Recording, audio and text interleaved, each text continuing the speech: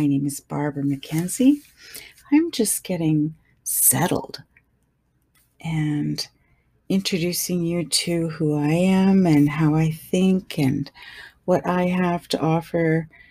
And we're doing this as I line up guest speakers. So I'm doing some recording, editing, and getting episodes ready where I have invited friends to join me in sharing some of their thoughts and stories and beliefs and practices in how they navigate the world. I really look forward to the sessions coming up. So we have Linda Brooke, who is a longtime friend, and she is doing a cord cutting session with me. And I have another episode coming up with a friend, Janine Cummings, who is divine nurturer and has a voice of an angel.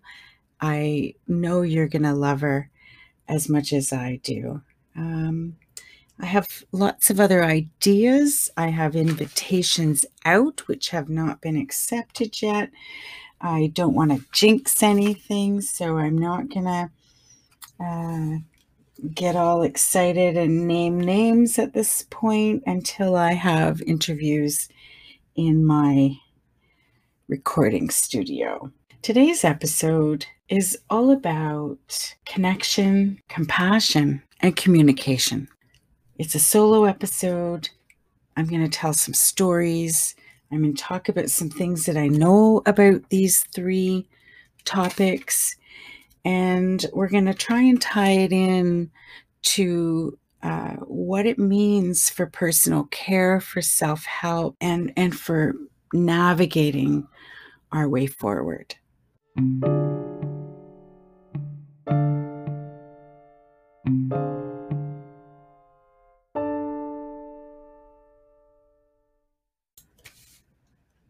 But before we get started, I'm going to put a free plug in for the University of Alberta, who's putting out a course called Indigenous Canada. And I believe every single Canadian and probably every person on the planet should take the course. It's a 12 session or lesson course, and each lesson has videos and audios and a test. And you need to pass the test before you can move on to the next module, which I love because it forces me to pay attention on a whole other level. I took one of the modules 3 times before I passed it, and it's beautiful because they tell you where you need to go back to study in order to be successful. They don't give you the answers. They just guide you to where to go. And this course is put together by the Indigenous community about the history of Canada, and it is fascinating and horrifying all at the same time. I highly recommend it because we need to understand the nature of what we're dealing with. And until we see the full truth, we're under assumptions. And let me tell you, ladies and gentlemen, those assumptions are wrong. I can't even begin to tell you how much I've learned so far in the course. So I hope you take that. I have no affiliate. I receive no benefit from promoting them. I just believe, honestly, that the government should pay for it and that every Canadian should understand the history from one source, so that we all understand the same education. So that's me. I'm stepping off my soapbox now. Thank you so much. And on that note, I would like to say how honored I am to be recording from the traditional territory of the Mississauga of Scugog Island First Nations and that I reside here because of the Williams Treaty.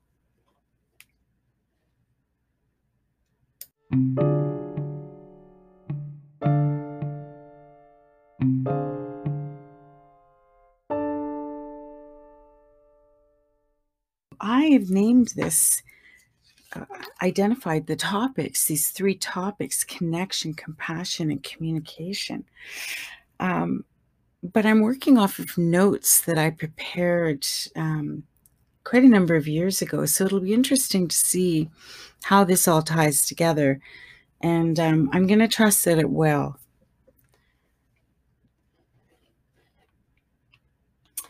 So I've been in this game long enough to know when I've stumbled on what I like to call empathy alligators. So these are not friends or people who care as much as they are people who have their own interest and have their own agenda and are information gathering. They're easy to spot once you understand them, but they can be quite evasive otherwise. These empathy alligators are very obvious. They expose themselves because of who they are. And what I've recognized over the years is that they're not as much of a threat as I originally understood because they are so obvious. And I have come to a place in my life finding this new horizon is bringing is this new kind of gator. I've got written down here the prick of the century because it's a spiritual parasite. I have so many stories of situations where I have become familiar with a person or a group of people. Just over time, things have not felt right for whatever reason. It ends up that my gut instincts were right. And the sense of this was right. And over and over and over again, it's been reinforced in me that when I hear these whisperings, when I hear these callings from within, I need to listen. And they can be as simple as, walking by a junk drawer, feeling I need to pull it open, my eyes landing on a safety pin, and I pick it up and put it in my pocket. Why was I inspired to go to the drawer in the first place? Everything else in the drawer just, remains kind of dormant. Nothing stands out to me but the safety pin. And lo and behold, at some point during the day, somebody will say, "Does anybody have a safety pin?" And I just pull it out of my pocket because I know that I was guided to put it there. And it may not seem like a giant miracle to anybody listening, but to me, it's listening to the whisperings and the musings of my inner coach. And that helps me to develop and further build trust and an ongoing relationship with myself, which is critical. It's critical to compassion for myself, for connection with myself, and for communication, not only with myself, but with the rest of the world. One of the things that these spiritual parasites can do is they can literally leech off of you. So I was briefly involved with a group that I was quite inspired with and by. And in the end, it just a data mining exercise for wisdom so that other people can extract wisdom informally just through conversation and then go out and present themselves as authorities on these subjects. So it really was very subtle and not easily distinguishable, But once it was exposed, it was really clear and obvious.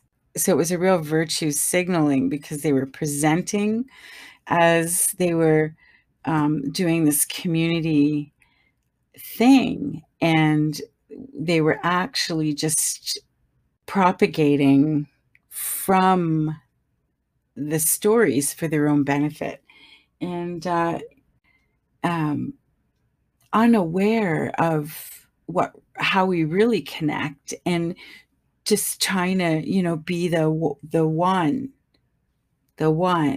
It's all an ego. It's not all an ego drive.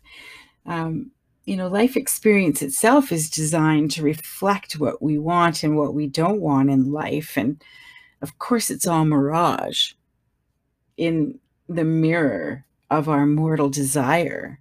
So before we can use life experience to awaken, we have to initiate a separation of ego so that we can come from a place of spirit, so that we are not coming from that self-serving, what's in it for me, how can I get an advantage out of this situation. Because the ego, like it or not, ego has been educated and taught and encouraged to be that way. Like, we have created the monster, and so many people are trying desperately to find still points in their heart and mind where there's only truth. And the ego is so busy with their babble bullshit that we can't hear what the inner truth really is. And until we can sit in silence, true silence, and learn to separate the ego from the spirit of who we are, I'm not sure that we can be free. They say only the truth will set us free, but I'm not really sure that we can get to the truth if we're not looking at all of the facets of who we are.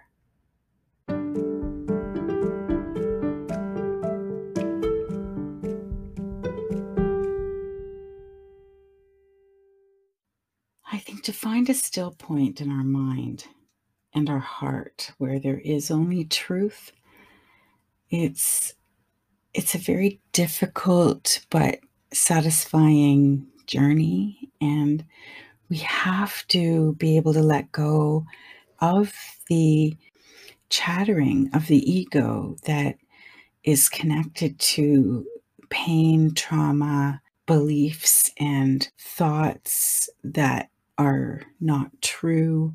At this age, I'll be 60. I'm starting to come around to this idea that we were born, because I've worked within the Virtues Project, I know that these virtues are innate to our being. We're born with them. So, somebody doesn't take love and insert it into us. They can't take patience and insert it into us. We need to learn it. We need to experience it, and we need to exercise it and grow it into maturity and mastery. And if our life experience does not give us positive influence in those areas, then I believe our virtue can atrophy and morph and distort. And this is the issue that I believe we're seeing in society right now, is that our ego has been allowed to run rampant, and we are all distorted. We are all believing that we're separate. And we must come back together. Like, unity needs all of us, and we all need to come back together in order to create harmony and unity in the world. The gifts I've gained from these alligators and pricks in my life is that they didn't realize I was born in the rabbit hole. So when I fall deep, I don't get lost. I go into process. I learn how to better navigate. I witness the mirrors that hang on my walls, and I experience the reflections of myself and others. And I guess in some cases, um, witness what is truly believed about myself and others. And it's a whole management system that is required in order to live in hell, but hold heaven and be managing mindfully in a divine way. And I think this is where, life is getting a little bit tricky because we have taken virtue and we've kind of plugged it into religion, and religion doesn't work for everyone. But because we've done that, it almost takes virtue off the table because we no longer identify with it. And because we have in our Western society created choice around what religion you want to live under or not, but virtue has been so entangled with religion that we no longer have true access to it, unless of course we're going to that particular religion. So this is one of the things I love so much about the Virtues Project, because they are secular. There is no underpinning of religion. It's 5 strategies to help us live our best life, and just in spite of what religion you might follow. And it's the common denominator virtue, because faith, patience, tolerance, perceptiveness, caring, love, peace, justice, those are all the same, no matter what faith you belong to. They are within us. Presently in my day-to-day life, I use the 5 strategies to help me understand and navigate my life. And it's nothing grandiose, but I make a difference in people's lives and help people come to a place of presence. And I help people recognize that, loneliness can be satisfied with an inner relationship, and, lots of other ways in order to affirm what we need and bring it to the spirit of who we are.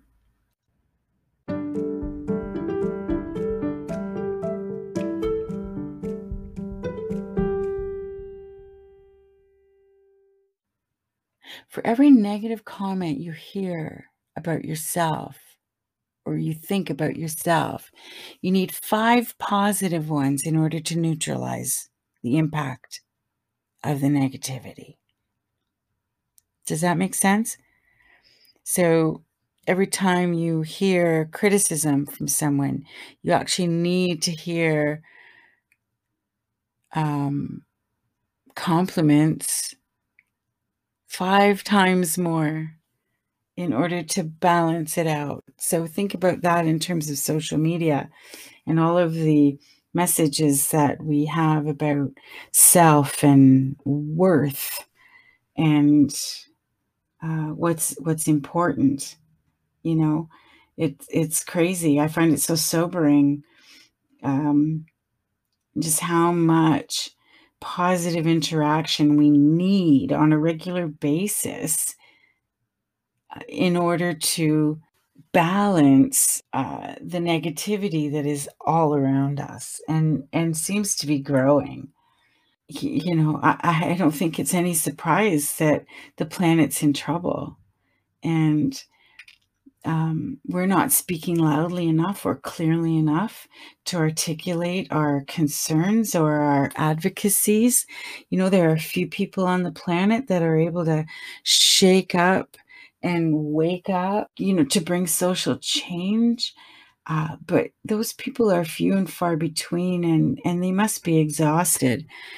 They're just they just keep, I'm thinking about the Greta Thunbergs and how exhausting it must be and how difficult it must be for her to just, keep repeating the same thing, which is you're not listening to the people who are in authority, who actually can make the decisions and make the change. We have opportunities all around us all the time to be building bridges between heaven and hell in a really conscious way. And this is the perfect time to be doing it. 2021 is just the perfect time to be doing it because we have a lot of shit to sort through, and it's all kind of up. It's all been thrown on the table. Not all of it, but a lot of it. It's being thrown on the table. And we cannot just ignore it. We cannot just throw 5 positive things at it. We have to sit with that one terrible thing and let it really sink in. So, that may sound like a complete contradiction of what I said just a few minutes ago, but there's a time for everything, and it may not be a time for peace right now. I crave peace. Of course I do. Lots of people do. I work toward peace. I do everything I can today in order to establish the path forward toward peace. But before we can get to peace, we have to learn to listen. We have to learn to hold space for one another. We have to hold the truth with untethered hearts. We can't be all entangled with what's in it for me. It hurts my feelings or whatever. Like, we have to really get courageous about listening to the truth here in Canada because, the next few years are going to be challenging with the bodies being brought home from residential schools all across the country. It's going to take time for that to happen, and we cannot begin to heal until that process has happened and until we've acknowledged the truth of the pain.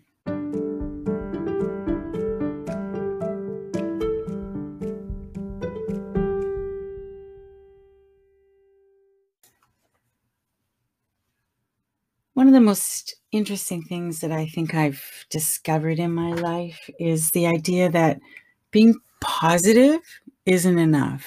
Being positive, happy, and blissful isn't enough. So I'm going to tell you a little story of residual shadows. I've always been positive, uplifting, inspiring kind of a person.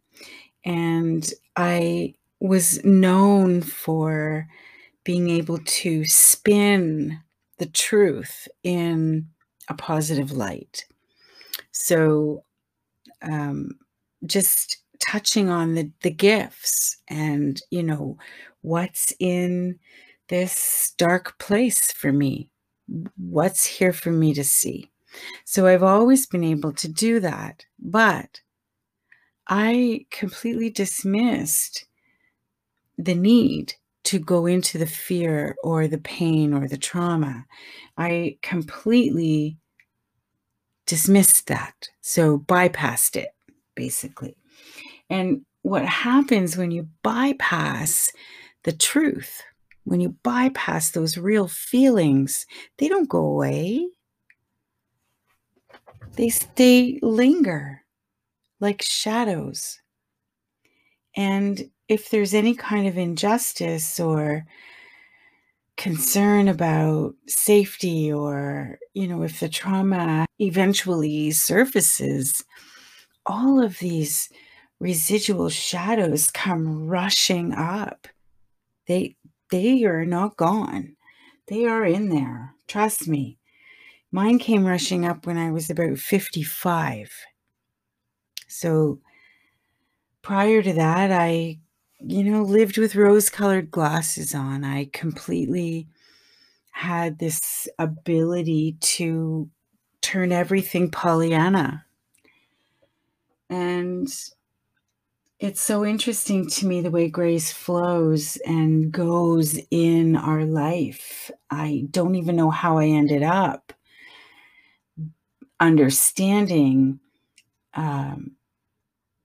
I think it may have been a dream at one point. I remember I dreamt about these. It was almost like a vegetation. I was in the bath and it was growing in the corner in the shadows. And it was like chives, if you've ever seen chives that have gone to flower. Every single one had a chive flower head. And as I moved my flashlight to see them, they would squeal and all together cower away from the light. I just have this visual of them kind of trying to get away from the light, which kept licking the edges of these things that were in the shadows. And I guess in my mind they were anchored, but I have no idea if they were anchored. They seem to be all clustered together, but I have no idea. But it became really obvious to me that I needed to stop bypassing and start paying attention to what my feelings were around things, so that I was being honest with myself. And that was probably the biggest shift I made. And so it wasn't as simple. It didn't happen overnight. But what it allowed me to do was to be able to communicate more openly within myself. So, I wasn't hiding or lying. I was facing my own truth. And I, hiding or lying, what I mean by that is, um, you know, I've been brought up and taught to compromise, but I compromised to the point that I completely lost my own view. And so, when I realized that I needed to start leaning into the shadows of my life, I stopped, or maybe it's easier to say I started to be completely honest with myself. So if I wasn't feeling something, I was setting a boundary that I wasn't, going there. And that became really important to me. And it helped me to teach myself how to connect, how to communicate, and how to hold compassion for myself, because I didn't, I couldn't be angry with myself all those years of, being in bliss, because I was in a bliss bubble. But my bliss bubble was partially there because of codependency. It wasn't that I was in bliss as much as it was that I felt a need to please. So, I'm in this process now, 5 years later, where I'm starting to make sense of it all. So it's been very tricky navigating the way things unfolded. So, for instance, I don't know however many people have heard this story, but I had a vision at one point, and that vision guided me to put a message out on Facebook in a group of 300,000 people. And I had one person respond, and that one person led me to, number one, sit with the vision and be patient. And she gave me a few resources to help me to do that. But also, she was involved in this group, which eventually became known as Standing Rock. They were developing a Facebook group in order to support the activities that were happening on the ground at camp. And she invited me to join her to co-moderate because I have a few technical skills, and I have a true interest in what happens with the truth and reconciliation process for the whole Indigenous population, not just what's happening in Canada, but just in general. But I ended up on this Standing Rock Facebook page as a moderator April of 2016 until almost Christmas or January of the same year. And I spent probably 12 hours a day on my laptop monitoring conversations in posts, diffusing arguments, kicking people out of groups, and eventually we were vetting members at a rate of about 1,000 a day. It was absolutely insane. You know, it was so interesting the way things aligned because Facebook had just brought Facebook Live on board. I believe they were piloting it, just brand new. People hadn't, it was one of those buttons in Facebook that you've seen it there, but you're too afraid to click it. So not very many people had explored what that meant at that point. And we were playing with it, and I had been for about 6 months working with software that was almost like a third party that enabled you to go live, like a broadcast software. And so we were able to identify reporters on the ground and bring them live through our Facebook group and broadcast what was going on. And if we hadn't have been able to do that, I am not confident that the drone footage and the video footage that was being pumped out, I'm not confident that it would have gone viral the way it did. There were a couple of video broadcast groups that had come online, like, they were instrumental too in helping broadcast what was going on, because the Morton County Sheriff Department and the authorities in South Dakota had complete media silence. This nightmare was going down at Standing Rock, and no one was talking about it. It was frightening.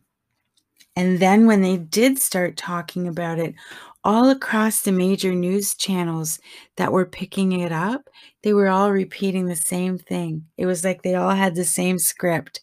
They were all sent the same script. It's scary. And the community around Standing Rock got the Morton County Sheriff's Department's view of what was going down, which really scared the citizens and further complicated everything because it instilled fear, and it reinforced the need to protect and divide and conquer. And it went bad. It just went really bad. I remember being horrified one night, sitting there watching the live feeds coming in of the night that they sprayed the water for 5 hours in minus degree weather on a group of people who were basically trapped on a bridge. No protection. They just got that cold water for 5 hours. Yeah, it was absolutely brutal. Like, when you take chaos and you put it in the face of peace, there's a clarity there. And in the very beginning, when the water protectors were going to the river and praying and singing and drumming, that was all they were doing. That was their process. They were praying and singing and drumming at the water. And when the Morton County Sheriff's Department got those dogs worked up into such a frenzy that by the time they released them, they were frantic. And they released those dogs on the peaceful water protectors that were praying and singing and drumming at the water's edge. Of course they're going to run. What did they expect? Of course the running gets the dogs worked up. They knew that was going to happen. You can see it when they were working those dogs up to a frenzy before they released them. It's all on video. But these are the kinds of things, this was my entry. So I had been 37 years on a media fast. And what that means is I didn't watch the news, didn't read the newspaper, what was going on, I just didn't engage. I also didn't engage in celebrity, stuff, who is doing who and who's married to who and who's done what. I could care less. I love watching movies, don't get me wrong. I love famous people when they're good and kind and helpful. Don't get me wrong. But, here we are in this world where people are starving and they don't have proper water, and we're just, it's so out of touch with what's actually going on in the world that it doesn't even seem right. So then sometime in September, the psychology of it all, hit me like a tsunami.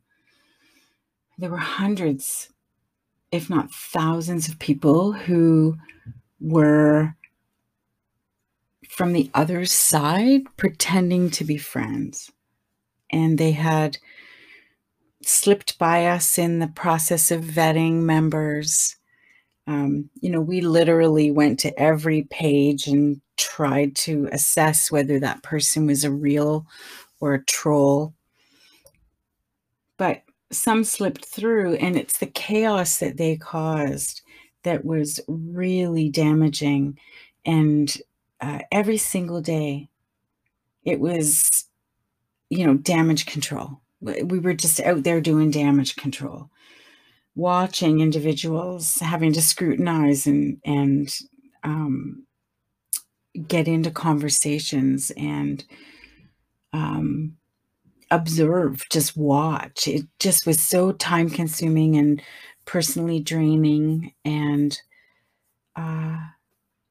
what a shift from, being in this bliss bubble to then having to be scrupulously diligent about who was who. And we had to be questioning everybody. So it became just this very time-consuming process where there were hundreds of people causing havoc. The worry, the anxiety, the questioning, the arguments, that broke out on Facebook posts were sometimes strategic.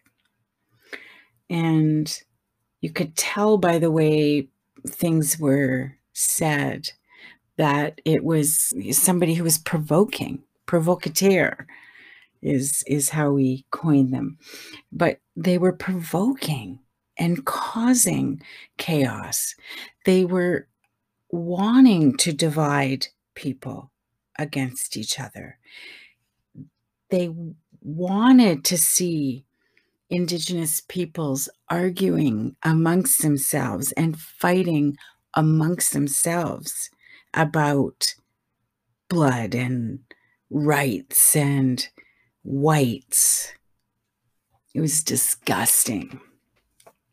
And again, you could see it. It was so obvious in some cases and so subtle in other cases. But it caused a lot of emotional anxiety, and which all leads to more divisiveness, which was the point in the first place. So I learned to grow what I call my bullshit radar. And I have to admit that over time, bliss became quite a burden. I realized that I had come from this place of privilege that I had no idea the life and the harsh reality of prejudice until I sat and watched it coming from the Morton County Sheriff's Department. And I keep naming them because they were the leadership. They were in charge. And it was brutal. It was absolutely brutal to see the deception and the manipulation that went on. And one night, I had a dream that I whispered into someone's ear, and they whispered into the next ear. But the ears that were whispered into were only the trusted ones. And the trusted ears got to hear what was being whispered. But I knew what was being whispered was to go silent and speak nothing. That's what was being whispered. Go silent, speak nothing. In order to see who the trolls were. So we were whispering into the trusted ears, go silent, say nothing. In order to see who was making noise. Now, I spoke that dream on the page within the group at some point, but all of a sudden, the group fell silent. And it was like the trolls kept trying to provoke arguments, but no one was biting. They were just falling. They were just falling flat. It was beautiful. And I don't know if my dream was just a vision of something. I don't know. But whatever happened may have triggered in us this idea that if we're not feeding it and responding to it, then it will disappear. So suddenly I'm looking at the whole situation in this whole other light. I'm looking at my dream and I'm thinking about, I had no actual idea if someone had heard me, if my dream, was kind of this collective conscious message. But I certainly noticed the difference, and the silence was deafening in so many ways, just, recognizing that. And at the same time, so, when I talk about provoking, so some of at that point, the veterans had just agreed to come down and back up the efforts of the people at Standing Rock, and all kinds of posts started surfacing about the trauma of war. And it was, and these are posts members get to write their posts and put it in the group, and the moderators have to read every post and decide whether it's something we are going to publish or not. So we were getting hundreds and hundreds of posts a day that we were having to go through. And if we didn't want to be spreading false news either, so we had to, if there were videos, we had to listen to the videos and fact find and try and do a little bit of our own vetting in the background, and which was also why we were working 12 hours a day. And this was all volunteer, let me tell you. There was no, GoFundMe account coming my way. And but that's okay. It's my effort, my service to the effort. And I'm happy that I spent the time that I did. So for whatever reason, I don't know, I found myself really aware of this idea that we can hold peace in front of chaos. And if we are completely and simply dedicated to the truth, to peace, then the adversary can't help but look evil. I mean, no matter what they do, it looks evil. Even when the water protectors are standing face to face with the authorities, if they are praying and singing and drumming, they look peaceful and divine, juxtaposed against the security and the justice and the authority. And just the visual of those 2 points together is striking. But when you see it in action over and over and over and over again, when the actions of the authorities are wicked and they stand out against the peace, and even when there was chaos, what I'm talking about is the focus on the water, the peace that comes when the focus is common and connected. And I think what I really want, what I walked away from, is that,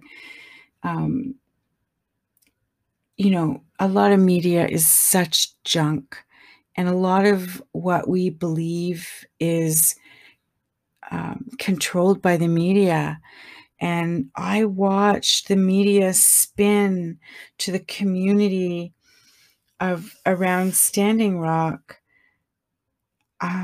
this really scary story, which suggested that the campers that were, growing at Standing Rock were evil and wicked and dangerous and should be feared, which was the furthest thing from the truth. The original intention is to protect the water for all of us. Like, come on. They weren't doing it just for themselves. They were doing it for all of us.